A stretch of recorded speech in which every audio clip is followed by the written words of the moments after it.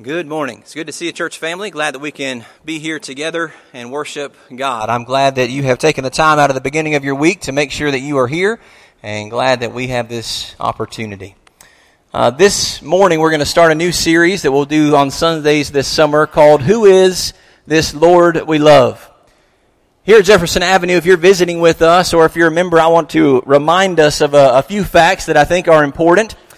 A few facts that when I say these things, it might make us a little bit uncomfortable, but I think they're true, so stick with me. We, as Christians, we don't follow a set of doctrine. We, as Christians, we don't follow a set of rules or a set of do's and don'ts. As Christians, we follow Christ. Now, saying those things makes us uncomfortable because we know how important doctrine or teachings of Jesus are, and those things are important, but we don't follow those things. And we know that there are some guidelines, there are some things that God says, hey, people who follow me ought to do these things, and people who follow me ought not to do these things, and that's true, and we want to do the things that we should do and avoid doing the things that we shouldn't do, but we need to remind ourselves perhaps from time to time that those things or those doctrines or those lists of rules or do's and don'ts, those are not the things we follow. We follow Jesus. And it's because we follow Jesus, it's because of this Lord that we love, that we do those things.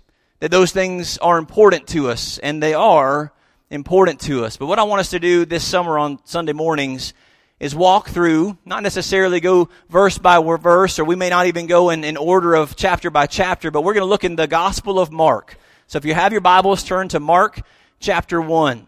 Mark chapter 1, if you don't have a Bible and you want to follow along with us, there's black Bibles in the pew in front of you. It'll start on page 836. Mark chapter 1, page 836. We're going to look at this morning one of the aspects of Jesus, and really what we're doing this summer, what we're trying to do and remind ourselves is why? Why do we follow Jesus? Why is He worthy of following? Why should I give up everything else of value, everything else that's important to me? Why should I be willing to give those things up and follow Jesus when those things are in conflict? Who is this Lord we love?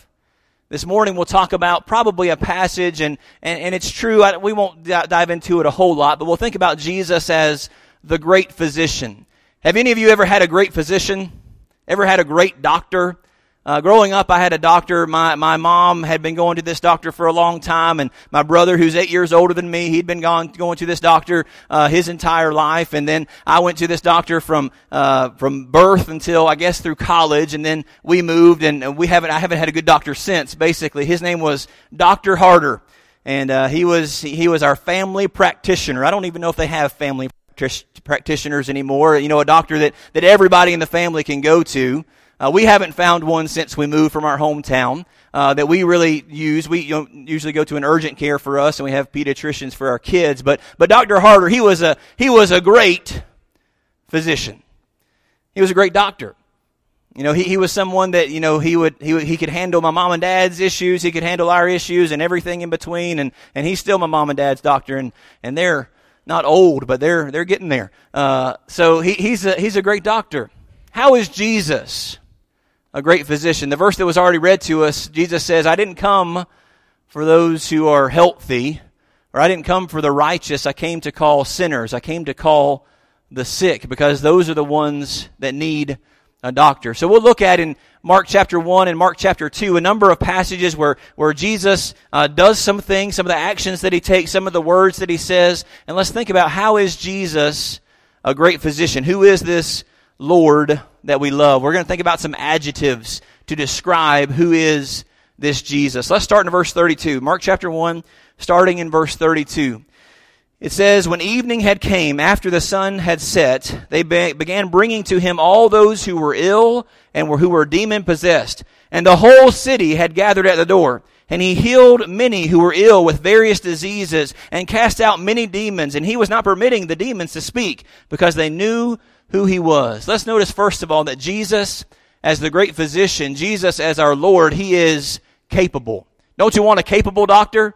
A doctor that knows what they're doing? Well, this Jesus that we serve, He's capable. He's in Capernaum now, and this is kind of serves as his home base. As an adult, this seems to be Jesus' hometown, the place that he's left Nazareth. He's not in Bethlehem anymore. He's now in Capernaum, and that's kind of seems to be where when he goes home, that's where he goes now. And it says that the whole city has gathered at this house. He's at the house of Peter. Peter's mother-in-law is there. Right before this, he's healed Peter's mother-in-law. And then it says the whole city has gathered there. Now, it's not a city like we think about, but it's still probably around 1,500 people. 1,500 people are gathering at this probably pretty humble home. What does that mean? They're not inside the house. There may be tens of people, maybe 50 people inside the house, and they're packing them in pretty tight if there's 50 people there. But the whole city is there. Hundreds of people are there. They're gathered. They've heard that Jesus is there. They have heard that Jesus is capable of helping their sick and their demon-possessed. And he has come to them. They have come to him, and they're bringing just everybody. Anybody who's got any little ailment, they're bringing them to Jesus. But certainly those who are significantly sick. First of all, who is this Lord we love? He's capable. He's capable of helping us in our need. Let's notice that next in verses 38 and 39. He said to them, this is after the evening has come and they go to sleep, and he goes away for a little while to have some alone time. In verse 38, when they find him, he said to them, let's go somewhere else, to the towns nearby, so that I may preach there also, for that is what I came for. Verse 39, and he went into the synagogues throughout all Galilee, preaching and casting out demons. Now, Jesus is capable. He's able. Every person that they bring to Jesus in this place and throughout his ministry, he's able to heal them, no matter what their sickness is. He heals the blind. He heals the mute. He heals people who are sick with leprosy. He heals anything and everything. But notice, he wants something more. Jesus, as the great physician, Jesus as our Lord, he's eager. He's eager to do something more. Yes, he's capable of healing their physical ailments. But what does he want to do? He says, hey, let's go other places, because that's why I came, so that I can preach the word to them. There's something more that he wants to do than just healing people's physical ailments. He's eager to help people more than this. As he's going around from these different places in verse 40, we see that Jesus is willing. Our Lord is willing. Verse 40, this is probably one of the most touching passages of Jesus' interactions with people, I think, in all the Bible. Verse 40 says, and a leper came to Jesus, beseeching him and falling on his knees before him and saying, if you are willing, you can make me clean. Moved with compassion, Jesus stretched out his hand and touched him and said to him, I am willing, be cleansed. Why is this such a powerful passage? Well, it's a leper, and that's significant because we know the Old Testament practices that would have been in practice during this time, that lepers had a leper colony, right? So maybe this person somewhere around Galilee, their hometown is probably in one of those cities. Their family, probably for generations, is placed in one of those cities, but they develop leprosy. We have no idea how long, how short. We don't know how long they have had leprosy, but for however long it's been, they've been separated from their family.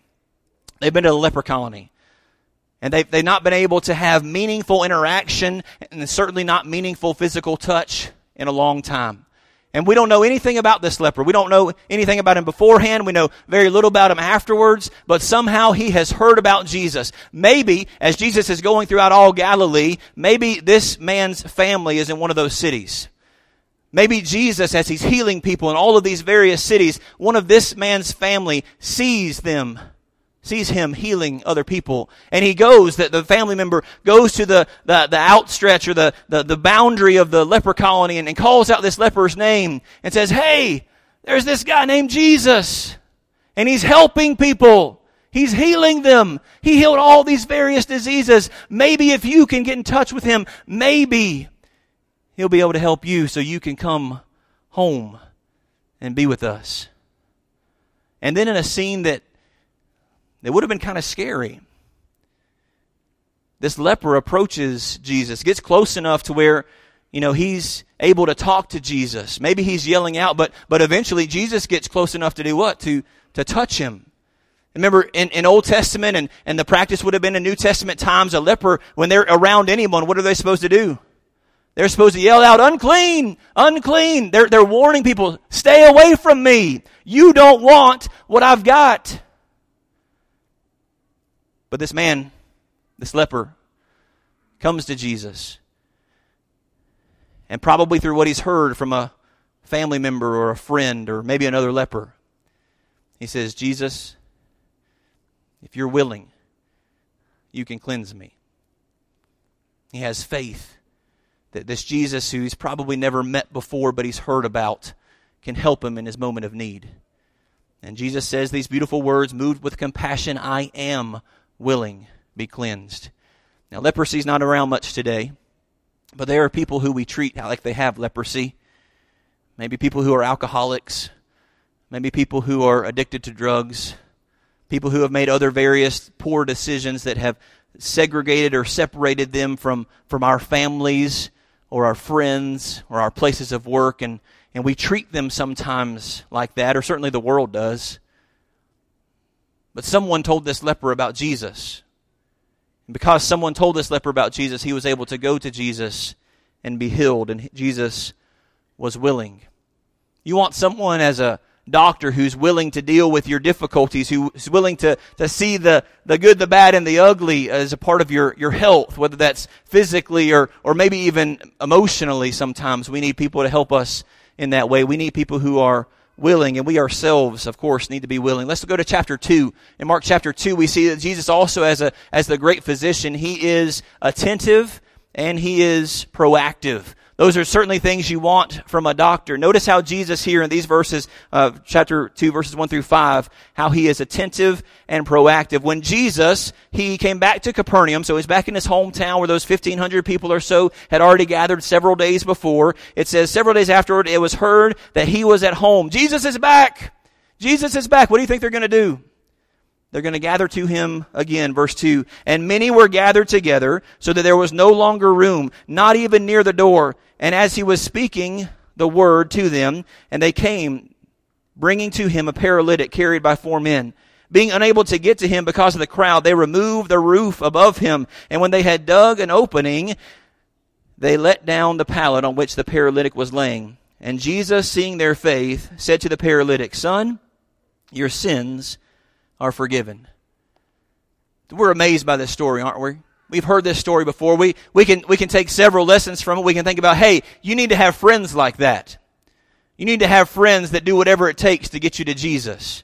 These guys, they're carrying this man who's paralyzed. He can't get around himself. They're carrying him on a pallet. Who knows how far they've carried him? Maybe he's a local guy, but you would think if he was local, he would have been there the first time the 1,500 people gathered and Jesus would have held him then. He's probably from somewhere around the surrounding area. They probably carried him for perhaps miles.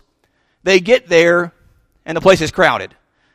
There's no way that even one of the able-bodied could have pushed his way through the crowd, but there's no way they're going to get this guy on a pallet to Jesus. But that didn't stop them. They found a way to the house. They climbed up on top of the house. They pulled all the thatch roof away. They dug through whatever kind of roof it might have been, and a big enough hole to get a pallet with a paralyzed man on it down through the hole. And they came for what? Why do you think they brought the paralytic to Jesus? Pretty obvious, right? Probably so that he wouldn't be paralyzed anymore. But Jesus doesn't do that. Jesus sees their faith. It's interesting, the Bible says, their faith, not his faith.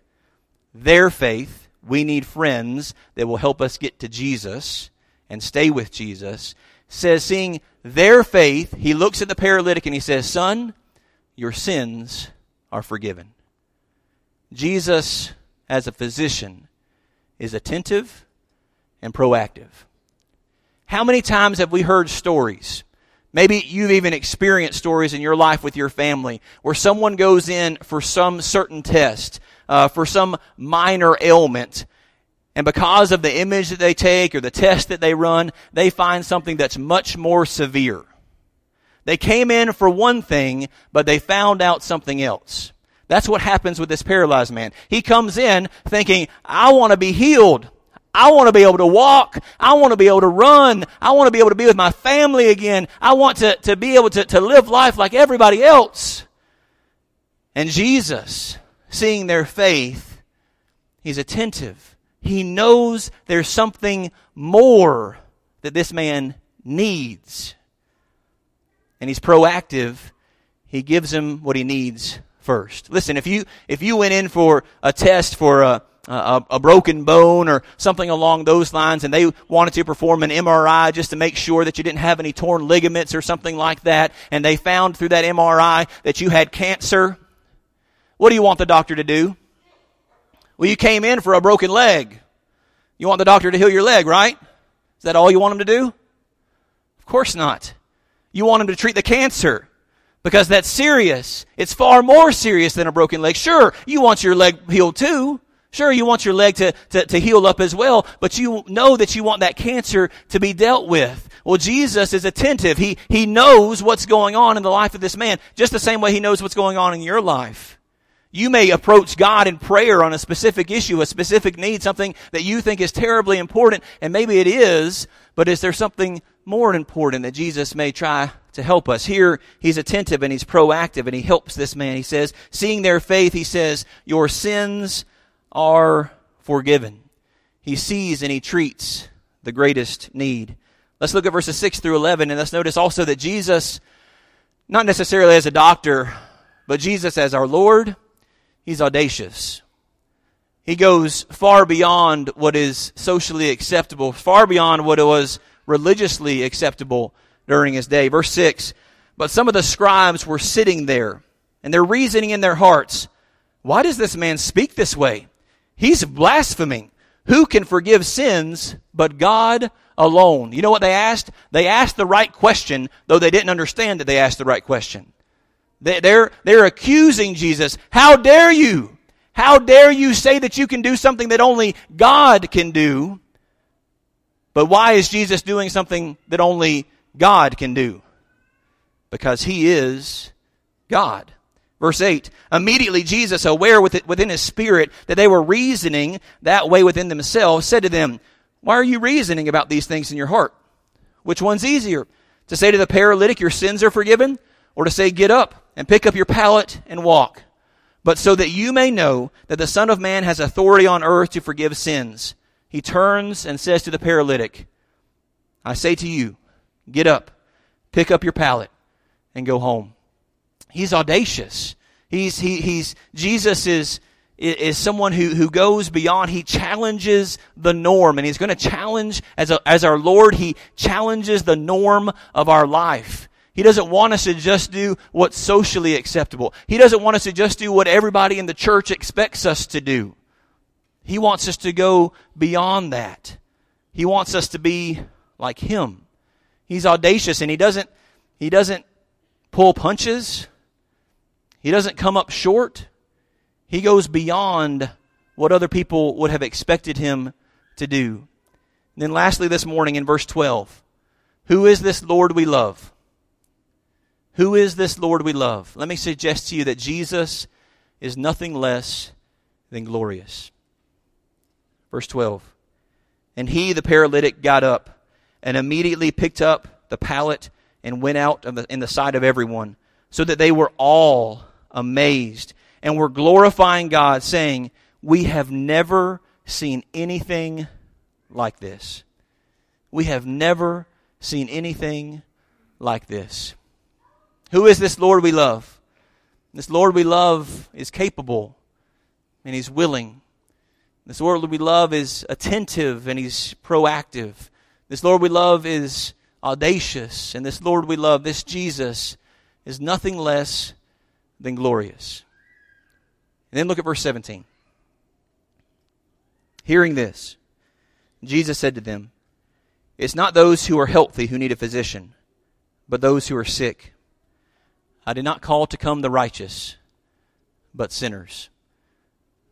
Tonight we'll talk more about that passage. If you come back, we'll continue in this study, but I want you to carry with you this morning, when we think about who is this Jesus, why should I follow him, why is he worthy of me giving up everything else and following him? It's because he knows that you have a need. Whether that's a physical need, an emotional need, a social need, certainly a spiritual need. God knows that you have those needs, and he's made it possible. And sometimes you've heard this before probably. The church is supposed to be a hospital for sinners, right? And it's easy. It's easy for us to get caught up in who's supposed to be here this morning. Why are we gathered here, and who's supposed to be in our assembly this morning? And it's easy to get caught up, and probably because it happens most often this way, that the people who are here are Christians, and we're here, and we can very easily get a little bit too much of an uppity attitude, if you will. That we're the Christians, we're the saved ones, we're the right ones, we're here for the right reasons. But remember, Jesus didn't come for the righteous. He came for sinners. And in reality, that means He came for you and me, because we've got problems and we've got issues, but He also came for all those people who are outside these walls, and we need to remember that. But this morning, sometimes I think when we get that mindset that everybody who's in here has got it all figured out, when we believe that lie, did you hear me? When we believe that lie that everybody in here, or that anybody in here has it all figured out, we get a little less willing to admit that we've got problems. We've got family members who are sick. We've got people at our jobs who are living unrighteous lives that we want to reach out to. Some of us here today are struggling with temptation and sin and difficulties. And sometimes when we compare ourselves and we worry about following these doctrines, or we worry about following these sets of rules, these sets of do's and don'ts, we're very standoffish when it comes to the idea of letting each other know. So let's remind ourselves, we're following Jesus. You and I are following Jesus together. And we're striving to live like Him and to be like Him. And I do know about you. I was going to say I don't know about you, but I do. You don't do that perfectly. I don't do that perfectly. And we're here together today to spur one another on to love and good deeds, to encourage one another to worship our God who is worthy. This morning and this summer, as we think about who is this Lord we love, let's remember that we serve a God who is more than capable of handling whatever our problems are. So this morning, in your difficulty, in your trial, in your tribulation, in your struggle, know that Jesus is more than capable of handling your issues. And He wants to be able to help you. Also remember that He's eager, and He wants something more. God is not concerned about your bank account, even if there's not enough in it. God's not primarily concerned about your health, even if it's not good. God's not primarily concerned about how many friends you have, though He wants you to have influence. God's not primarily concerned or secondarily concerned about your happiness. He's concerned about your holiness. This morning in your life, what does your attitude show? What do your actions show are the most important thing to you? And please know that this family here at Jefferson Avenue is here for you to help you, because we need your help, and you probably need ours too. God is more than capable. And He is all of those things that we talked about, and we need to strive to be all of those things individually, but let's don't lose sight of the fact that if we were all of those things perfectly, we wouldn't need Jesus. But we're none of those things perfectly, and that's why we have to have Him. This morning, if you're not a Christian, but you believe that Jesus is the resurrected Son of God, and you're willing to commit your life to Him as Him being your Lord, the one who leads your life, and submit to Him in baptism where all of your sins can be washed away, then you can become a Christian. If those words that I just said don't mean anything to you and that's a foreign idea, let's talk about it. I'll show you what the Bible says. Many other people here will show you what the Bible says, and will encourage you to follow Jesus. Brothers and sisters, most of us here today know exactly what God expects of us, and we struggle to live it. If you need help this morning, your family at Jefferson Avenue is here to help you. If you need anything this morning, we encourage you to come as we stand and sing.